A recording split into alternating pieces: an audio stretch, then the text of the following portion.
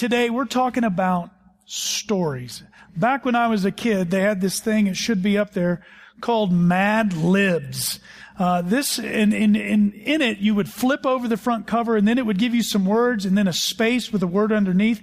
I've got one here. It says, this story unfolds blank setting. The text revolves around blank main characters. Pronoun for main character is or are, character trait and it walks you through and you in a sense create stories. Stories are captivating. There's power in a story. Even a venture capitalist, one who analyzes data on businesses, are involved in stories. Listen to this. This is Anthony Tejan. He's the CEO of a venture capital firm. This is in the Harvard Business Review. In my day job as a venture capitalist, I also look for stories I connect to.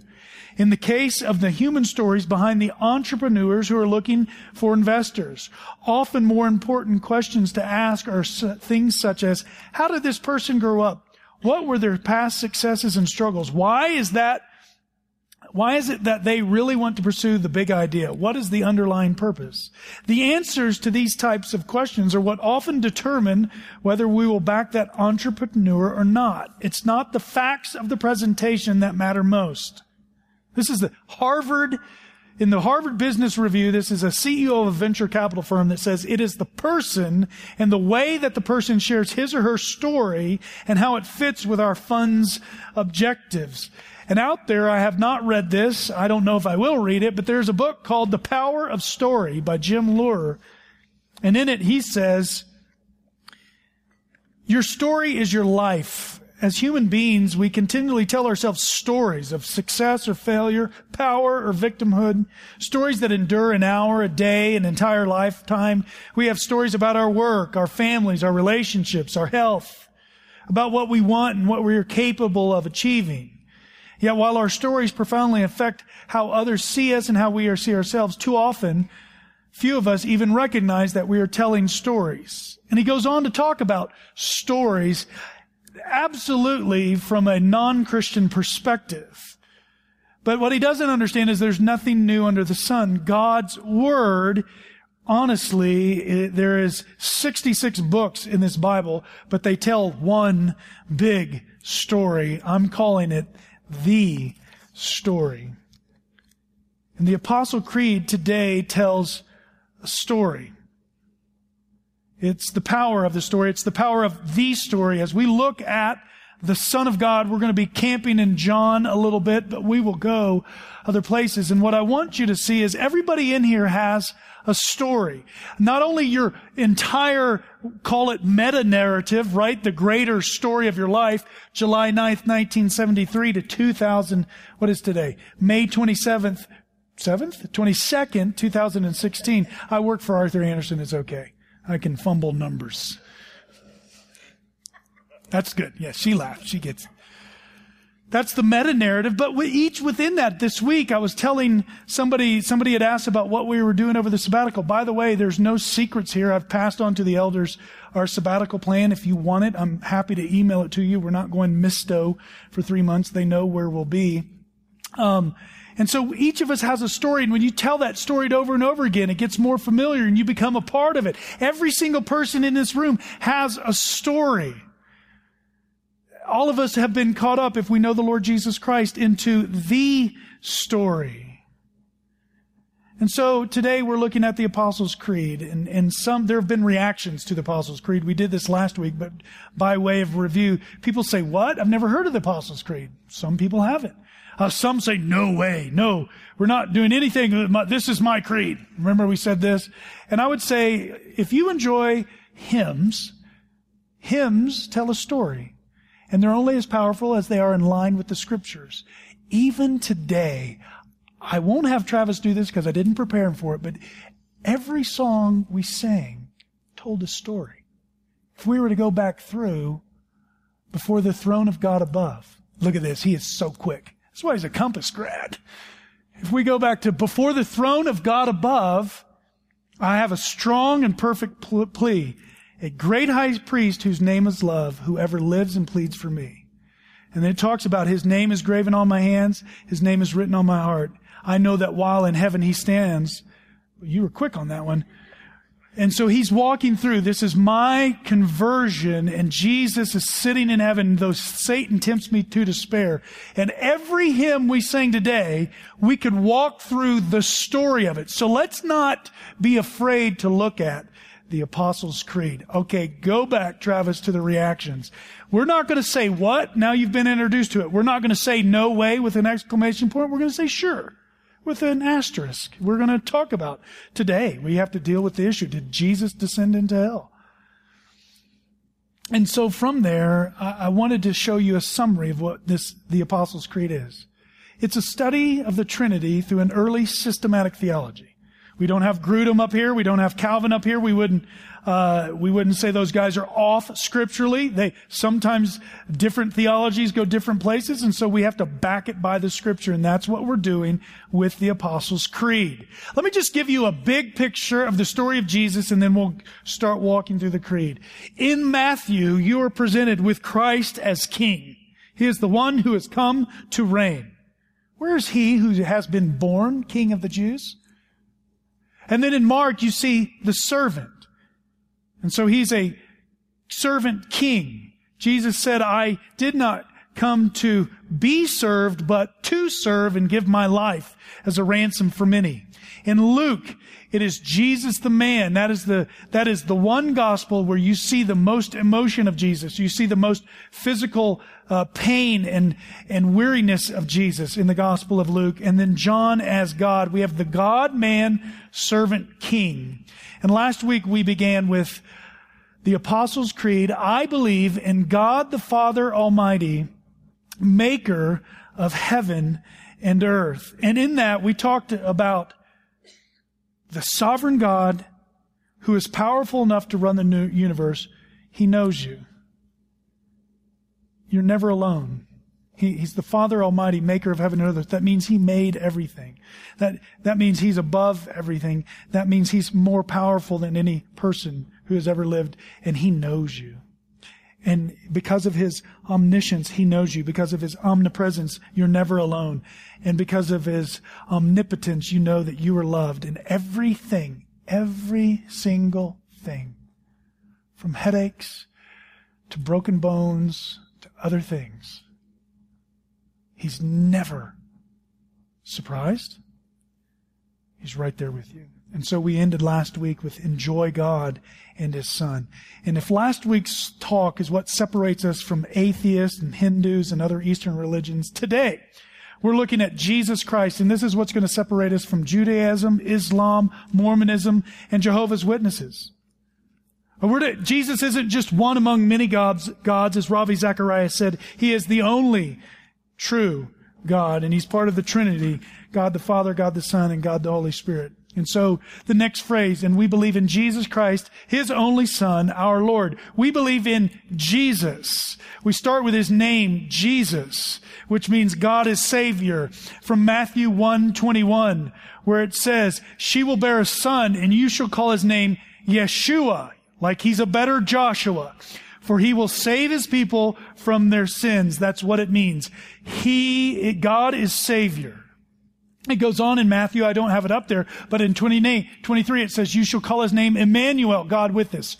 The God who is Savior is the God who is with us. In 1:23, now catch this in Matthew, all books have this bookend. In Matthew, it's 1:23, Emmanuel, God is with us. And what were Jesus' last words before He left? Lo, I'm with you always. Bookends the entire book. Here is God the King with us. And it says, in Jesus Christ, we sang that last song, Jesus Messiah, told a story. It's talking about Jesus Christ, the Messiah, the anointed one. That in the Old Testament, there was the anointing of prophets, priests and kings. You see in 1 Kings 19:16, the anointing of a prophet. You see in Exodus 40, the anointing of the priest. And you see in 1 Samuel 16, the anointing of a king. That these were the ones who spoke for God. These were the ones who interceded for the people. And these were the ones who ruled on earth for God. And Jesus Christ fulfills all of those. Look at Luke 4:17, where it says, "And the scroll of the prophet Isaiah was given to him. And he unrolled the scroll and found a place where it is written, 'The Spirit of the Lord is upon me, because he has anointed me to proclaim good news to the poor. He has sent me to proclaim liberty to the captives and recovering sight to the blind, and to set at liberty those who are oppressed, to proclaim the year of the Lord's favor.'" And he rolled, this is Jesus, he reads Isaiah. He has the scroll, he reads it, he rolls it up, and this is what he says. And he gave it back to the attendant. He gives them scripture, and now he's going to explain the scripture. It's pretty easy for Jesus to explain the scripture. And all of the eyes of the synagogue were fixed on him. What's he going to say?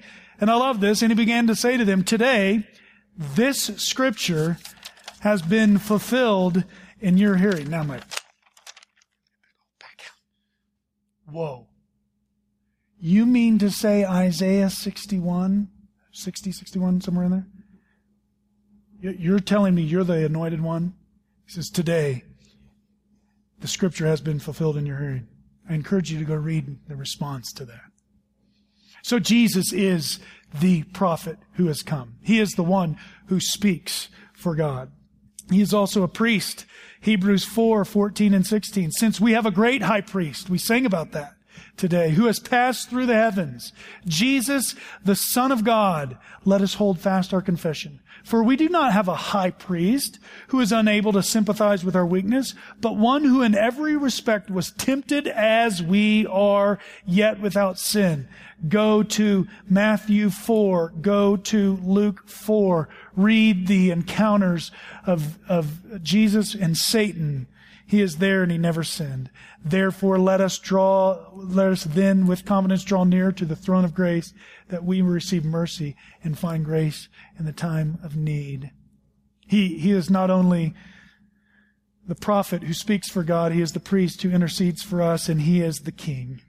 Acts 17:6 and 7. "And when they could not find them, they dragged Jason and some of the brothers before the city authorities, shouting, 'These men who have turned the world upside down.'" I love that. I loved preaching on that through the book of Acts. Let's turn the world upside down as we talk about Jesus. "They have come down here also, and Jason has received them. And they are all acting against the decrees of Caesar." What were they saying? Saying that there is another king, Jesus. He speaks for God, he intercedes for us, and he rules. He offers us liberty, to set at liberty those who are oppressed. He offers us mercy and grace in the time of need. And if he's the king, we're secure. Until he comes, I'm glad we live in America, but it's not that secure. When Jesus comes, there'll be no doubt. He rules. He reigns. And I believe in Jesus Christ, his only Son. This has gotten a lot of debate over the years, and I show you a verse from 1 John 4:9. "By this the love of God was manifested in us, that God has sent his," and I chose the New American Standard because I think it rightly gives us the Greek, "his only begotten Son," not just his only Son, but his only begotten Son, "into the world so that we might live through him," his monogenes. This is the unique Son of God. There's no other like him. He is one of a kind. We are all called children of God. He is the Son of God. We are sons of God. He's the Son. He's the only begotten Son. That does not mean he was created. It means he has all rights to the throne and all the responsibilities that come with it. He is Jesus Christ, the only Son, our Lord. My friends, you may have been taught this. Bless their hearts, they were wrong. You cannot have Jesus as Savior and not have him as Lord. If He is your Savior, He is your Lord. It is not that you are saved and then sometime you will turn over some part of your life to Him. It is you are saved and you are wholly His. If you are saved, you are a disciple. These guys who are graduating in Compass, we're reading through. Even then, we're just using a particular tool to train. And we had to, in our last week, just last Thursday, I said, here's the only thing in this whole section I disagree with. The way he stated it, you can be a Christian but not be a disciple. And I said, that is wrong. I had him scratch it out. If you believe in the Lord Jesus Christ, you're a disciple. Jesus is your master. He is your Lord. In fact, He's not just your Lord. Acts 10:36 says He's Lord of all.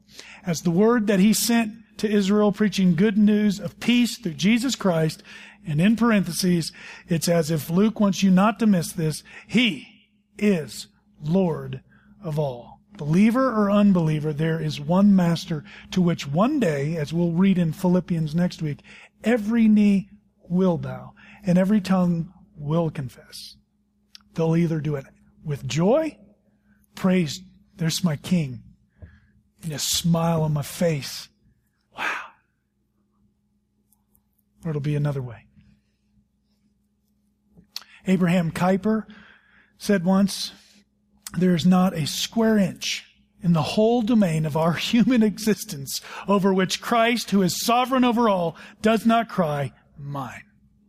And you say, where would Kuyper get such a bold statement? He got it from the Scriptures. Hebrews 3. He is the radiance of the glory of God, the exact imprint of His nature. There's your only begotten. And He, here it is, He upholds the universe. I put a note in here. Say, let that sink in. He upholds the universe by the word of His power. Wow. This is none other than the second person of the Trinity. This is, in a sense, the prequel to the story of His life on earth. John says it like this. In the beginning, same language as Genesis, was the Word, the Logos. And the Word was with God, separate beings. And the Word was God, not was a God, was God. That's where we have to back up and go, okay, though the Bible never uses the word Trinity, we take the Scriptures and with good logic and good reason say, aha, there must be three in one. Next week we'll talk about the Godhead of the Holy Spirit, that He's part of the Godhead, the divinity of the Holy Spirit. Acts 5:1, that you didn't lie to men, but you lied to God. Talking about the Holy Spirit. More on that next week. In the beginning was the Logos, and the Logos of all wisdom was with God, and the Word was God, and He was in the beginning with God. And notice all things were made through Him, like we read in Colossians, and without Him not anything was made that was made. This is the eternal Son of God, and that Son of God would become a man. He would have a story here on earth. John 1:14, and the Word became flesh. The Latin for that is incarnate, the incarnation, and dwelt among us. And we saw His glory. Glory, there's that word again, of the only begotten from the Father, full of grace and truth. I did take a note. Just go back and Google before the throne of God above, and you'll see the story unfold. Just like that. Beloved, this is huge for us. Jesus came full of grace and truth. He didn't just come full of grace, and He didn't just come full of truth. Come full of grace, no truth, then maybe some of our liberal friends, our polytheistic friends, and everybody says, well, all roads lead to heaven. No. He came full of grace. He's going to extend and offer grace to us, but it's full of truth. There is one God who exists, and I am not Him. And mankind has sinned against God. As Solomon said, in Ecclesiastes, there's no one who has not sinned. No one. And if you walk through just the armor of God, you see the belt of truth. This is the truth. And the breastplate of righteousness has been revealed that there is a holy, pure God who exists, and we have failed to follow him. It started in Genesis 3, and it will continue until Revelation 20, where there'll be no more sin, no more pain, no more tears. And in between there's this story of a prince who came from a distant country to save a people. This is the incarnation, who was conceived of the Holy Spirit. He is fully God. That it wasn't a human conception, it was a divine conception. And he was born of the Virgin Mary. That is Christmas. That's what we celebrate every December 25th. Not only was he fully God, he was fully man. Here's a wonderful way to witness to this. Somebody says, well, how did that happen? I don't know. I just take it by faith that he's fully God and fully man. Well, is God sovereign or am I responsible? Right. He's absolutely sovereign. He knows everything. He's worked it out from beginning to end. I can give you text after text after text, and we are fully responsible. That's how it works. Who was conceived of the Holy Spirit, born of the Virgin Mary. When it says born of the Virgin Mary, whoever capitalized virgin there, this must have been from a Catholic background. We wouldn't capitalize it.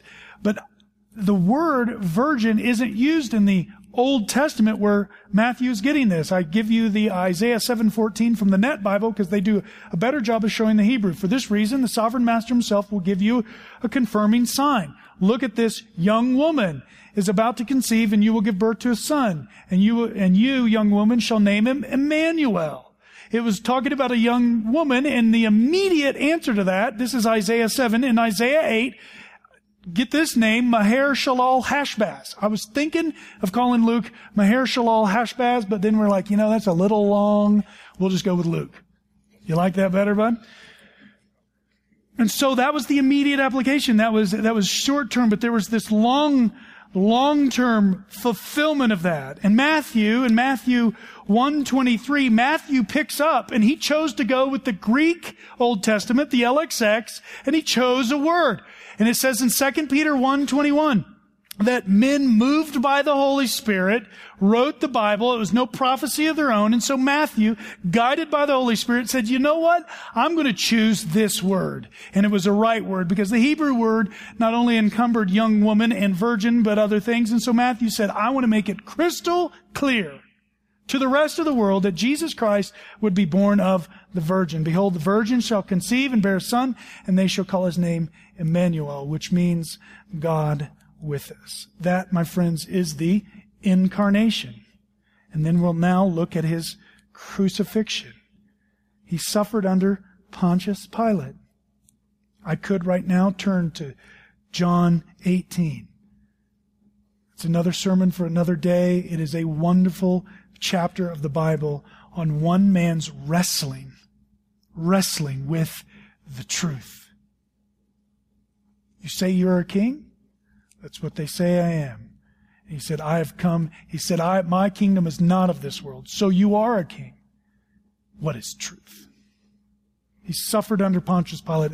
It's the fact that not only is he fully God and fully man, this is the historical Jesus. This is not what some want to say lately of the Jesus of faith. Yeah, he was a good man. No, this is the historical Jesus. This is Isaiah 53, a man of sorrows and acquainted with grief. That he lived and he suffered. And if you're here today and you're suffering, then shouldn't we run to him first and foremost in our pain? We don't run to alcohol. We don't run and escape to certain things, but we run to Jesus. Jesus understands where we are. And you have to go by faith.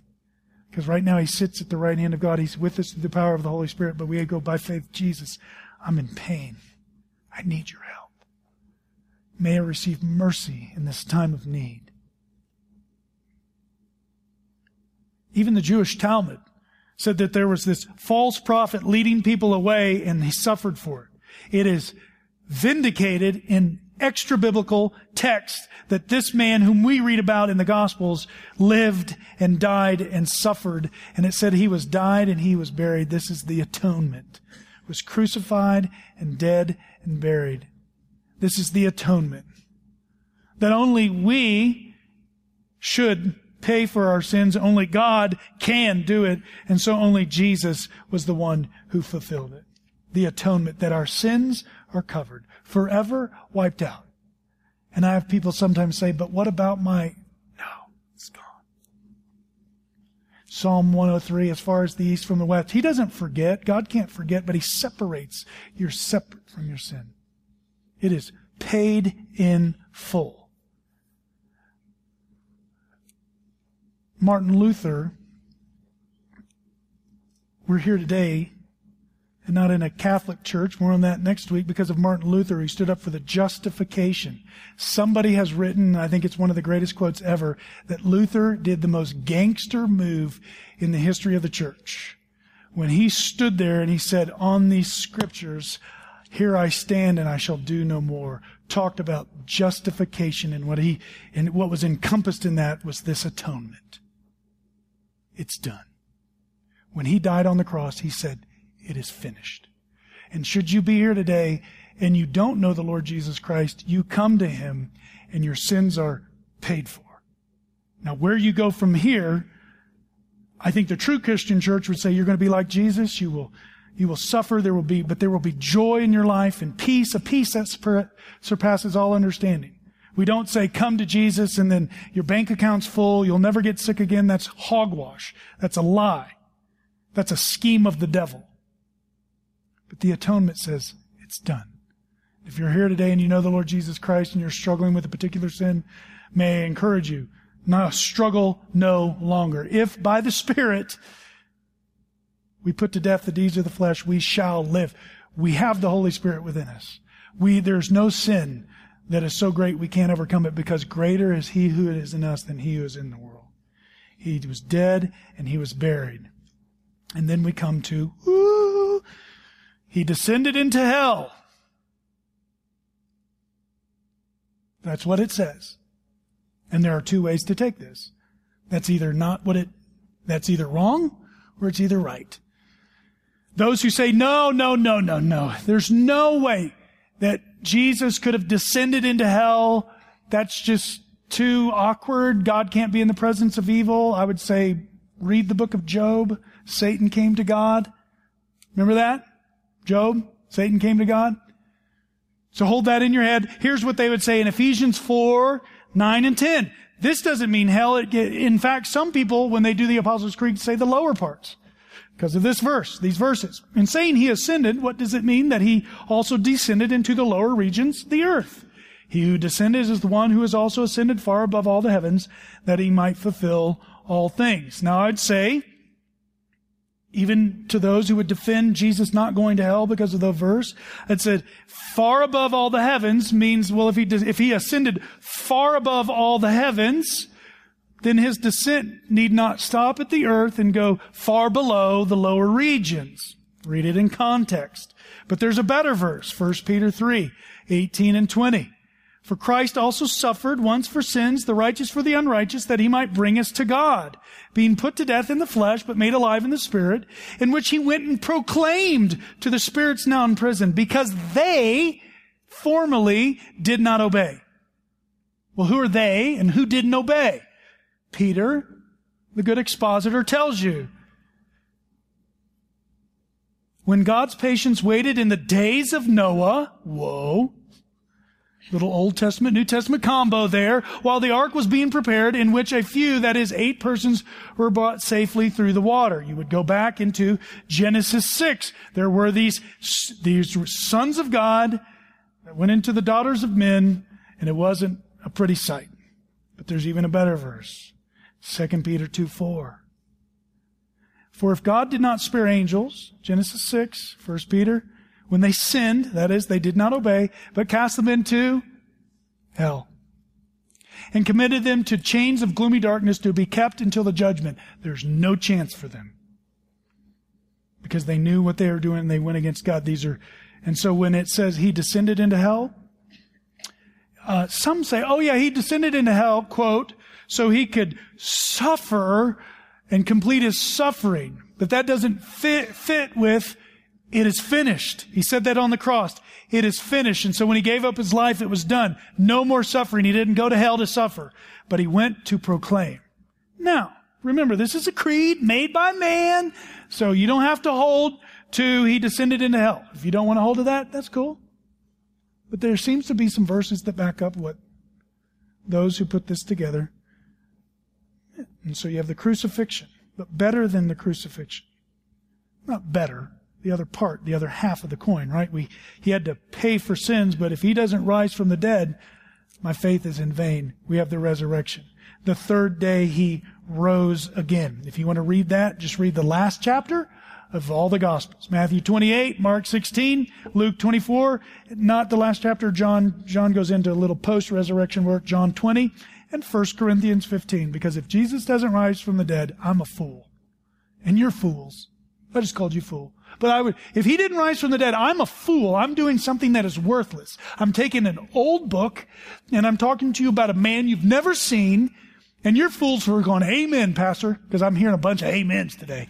Amen, Pastor. You're fools for believing that. But Peter says, though we have not seen him, we believe in him. And though we do not see him now, we rejoice with a joy inexpressible and full of glory, and we're going to make it to the end, and we will see him face to face. He rose from the dead. And he ascended into heaven. Read Luke 24 and Acts 1. The ascension. And he is seated at the right hand of the Father Almighty. We even sang about this this morning. There were so many things that Garrett chose. I was just like, I want to use that in my sermon. But I didn't know what songs he was choosing. Next week I will. He is seated at the right hand of God Almighty. Well, what's he doing? He has two things. He has his present responsibilities that he, as we've already talked about, he's upholding the universe by the word of his power. I have a heartbeat and I'm speaking. I have not gone mute only because Jesus is in control. Amen? That I could, if I went mute right now, you would say, yeah, Hebrews 1:3, there's our pastor. He always preaches on this, that Jesus, if I were to die and have a heart attack right now, it's because Jesus said by his words, it's time for him to come see me. That would be a sad day, I know, for all y'all, but it would be better, far greater to be with him, Philippians 1. But you know what else he's doing? Luke 22:32, when he was on earth, this is what he said to Peter, but I have prayed for you, that your faith may not fail. And when you have turned again, strengthen your brothers. On earth, to Peter, Jesus said, I've prayed for you. This is Peter who said, no, I'll never deny you. I've prayed for you. And when you have turned, that phrase caught me this week. When you have turned again, meaning, I know you're going to fail me. I have prayed that when you have turned again, I know you failed me in the past, Peter. Remember back, he didn't go into detail here, but he could have gone back right after he claimed that Jesus was the Messiah. He said, no, I'll go with you. And Jesus had to say to him, get behind me, Satan. You're not thinking as one should. You're thinking as a man. So when you have turned again, I love Peter because he's just always messing up and run into Jesus. And that, that's what I'm always doing, is messing up, running into these I love Peter. He and I are going to have a great talk in heaven. It's like, dude, tell me about, never mind. And when you have turned again, strengthen your brothers. That is a powerful, I have prayed for you. I didn't pray to take you out of the situation. I prayed to get you through the situation so that when you come through it, having repented, and having turned back, Peter, do you love me? Peter, do you love me? Peter, do you love me? You can strengthen your brothers. And this one who was a wild cat became a cool cat and gives us 1st and 2nd Peter. That's when Jesus was on earth. What's he doing now? Hebrews 7:25. Consequently, he is able to save to the uttermost those who draw near to God through him, since he always lives to make intercession for them. That should be the next verse. Hebrews 7:25. He always lives to make intercession for them. Wow. You mean to tell me that Jesus sits at the right hand of God, waiting for God to send him back, and the accuser comes to say negative things about who you are, and Jesus says, no, he's mine. And so he sits at the right hand of God the Father Almighty. From there, from that point, from that position, he will come to judge the living and the dead. And in Revelation 19:11-16, then I saw heaven opened, and behold, a white horse. The one sitting on it is called Faithful and True. He came with grace and truth. He's called Faithful and Truth. And in righteousness he judges and makes war. His eyes are like a flame of fire, and on his head are many diadems, and he has a name written that no one knows but himself. He's clothed in a robe dipped in blood, and the name by which he is called is, looks like John 1 there, the Word of God. And the armies of heaven, arrayed in fine linen, white and pure, were following him on white horses. From his mouth comes a sharp sword with which to strike down nations, and he will rule them with a rod of iron. He will tread winepresses of the fury of the wrath of God Almighty. There's God Almighty from last week. On his robe and on his thigh, he has a name written, King of Kings and Lord of Lords. So if you're going to get a tattoo, it's got to be on your thigh, and it's got to be King of Kings and Lord of Lords. That's called a joke. You can laugh. I have nothing against tattoos. I'm just, some people camp on that. Yeah, he's got something written on his thigh. Well, it could be on the pant leg of whatever he's wearing. We don't know. We will know. Amen? We will know. That's awesome. Jesus Christ is the eternal, incarnate, crucified King. You put he's eternal and incarnate. He is this is the prequel. Like we follow the stories of Star Wars long ago in a galaxy far, far away. That was not the first. The first is he pre-existed, and then he was conceived by the Holy Spirit, born of the Virgin Mary, suffered under Pontius Pilate, was crucified and dead and buried. He was raised from the dead. He sits at God's hand, and he's coming back.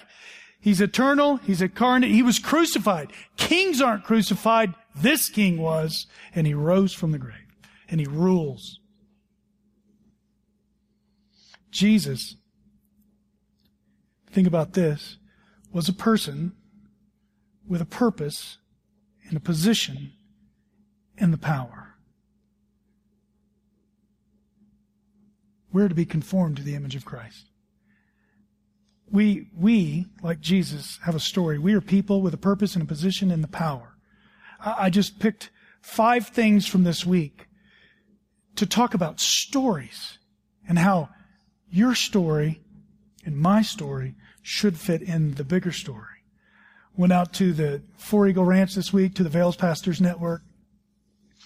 And it was one of the best ones I've attended, because there was a lot less talk about what we were doing and more just talking about who the pastors were, and you got to know these men a little better. You learned about their stories and how their story fits within the bigger story. You learned about their daughters going off to college. And they've poured into these young women who are now believers going off to college. And they were talking about the navigators and FCA at different colleges, how their Christian daughters are going off. And I thought to myself, I have 6 years. Whoa. Last week in speaking with somebody right after church, I was, those of you who know me, I'm a fact gatherer. Give me the facts, bullet points. And I was gathering facts, but I failed to ask why and hear more of the story behind what was happening. I played golf Friday with a guy named Ed Lewandowski. He was telling me about his story. He said in Chicago, if you're to flip, like you flip open the phone book in Eagle Valley for Lewandowski, there are 4 of them. Ed, Becca, and the 2 kids. You go to Chicago, It's like Jones or Smith. There's a story there. Thursday I had a lunch with Matt Hansen, who will be here in August. And just you should, maybe he'll share some of his story with you and how he was living in Gypsum, came to Eagle Bible Church, and he was overseeing a golf course in Gypsum. And I went out to play with him one day, and he just said, "Hey man, I'm looking to learn more about leadership." And we got to know one another and talk, and he eventually started coming to Eagle Bible Church. And then he was working for a golf course. And then one day he said, "Hey, I was out of town on vacation." I said, "Why don't you teach the men's study?" I said, "Teach on God's sovereignty." He said, "Okay." And he taught on God's sovereignty. And that day he was let go of his job. To which he called me. He's like, "You'll never believe this. Tell me, Matt." "Well, you asked me to teach on God's sovereignty, and I did, and I just got let go." God's sovereign. To which he worked then for Ben Daly for a little bit. Now he's moving up with Alpine Bank. And so I've watched his story unfold and his growth in grace and faith in the Lord Jesus Christ. Or a lady I know who's done 40 days of yoga. And she said how wonderful that's been in her story and all the insights that she's gotten. And your heart breaks. Not anti-yoga. Don't hear that. Her story is not in the story. She hasn't got caught up in the greater story. She's still like Laura and all these people trying to figure out her story apart from the story. And so my encouragement to you today is know the story, beginning to end, and all things in between. And my greatest challenge to us, including myself, is this, and it comes from a conviction of what we studied in Sunday school. Folks, now more than ever, we need to share our story. We don't have to go, just share your life story and how it fits within the greater story. And we need to do so with boldness and with clarity. Because we live in an age that is changing right before our eyes. We can't even agree on the multiplication table anymore. 2 + 2 is 4. 2 times 2, I don't know. Maybe 4. Depends on what I identify with that day. But we need to speak boldly. Hey, this is my story. I once was lost. Was doing my own thing, living my own life, going my own way, trying to create my own story apart from Jesus. And then Jesus got a hold of me. And He's never let go of me. And it's not been perfect since then. But I guarantee you now, through all that I've gone through, the death of a father, the marriage to a wonderful woman, 3 kids, a wonderful church, all of that fits within a greater story. And we could go around and we could literally, it's 11:22. I know some of you are like, land the plane, bro. Guys that are preaching, we're on the final descent. We're coming down. Okay? That's what we're doing. Risky right here. I mean, we see the runway. We're almost there. But I could put a mic up here. Maybe we should do this in Sunday school. We've got to continue to proclaim the word every week. Maybe we should do this in Sunday. Put a mic up here, and each and every one of you could walk up here, and you could go from birth date to today's date, and you could share your story. And there, I would have to go invest in Kleenexes. We'd be weeping. But each and every one of you would be sharing your story and how it fits within the greater story. Do you know that? Do you see that? Take it to the world boldly. Paul said, "Pray for me that I may speak the word boldly as I ought." And in another verse, "Pray that I may speak it clearly as I ought." It's not a suggestion. It's not one of those, I may share my faith in the lifetime. Boldly and clearly, it's not a suggestion. Let's go and share our story and show how it fits within the bigger story and watch God do wonderful things. Father,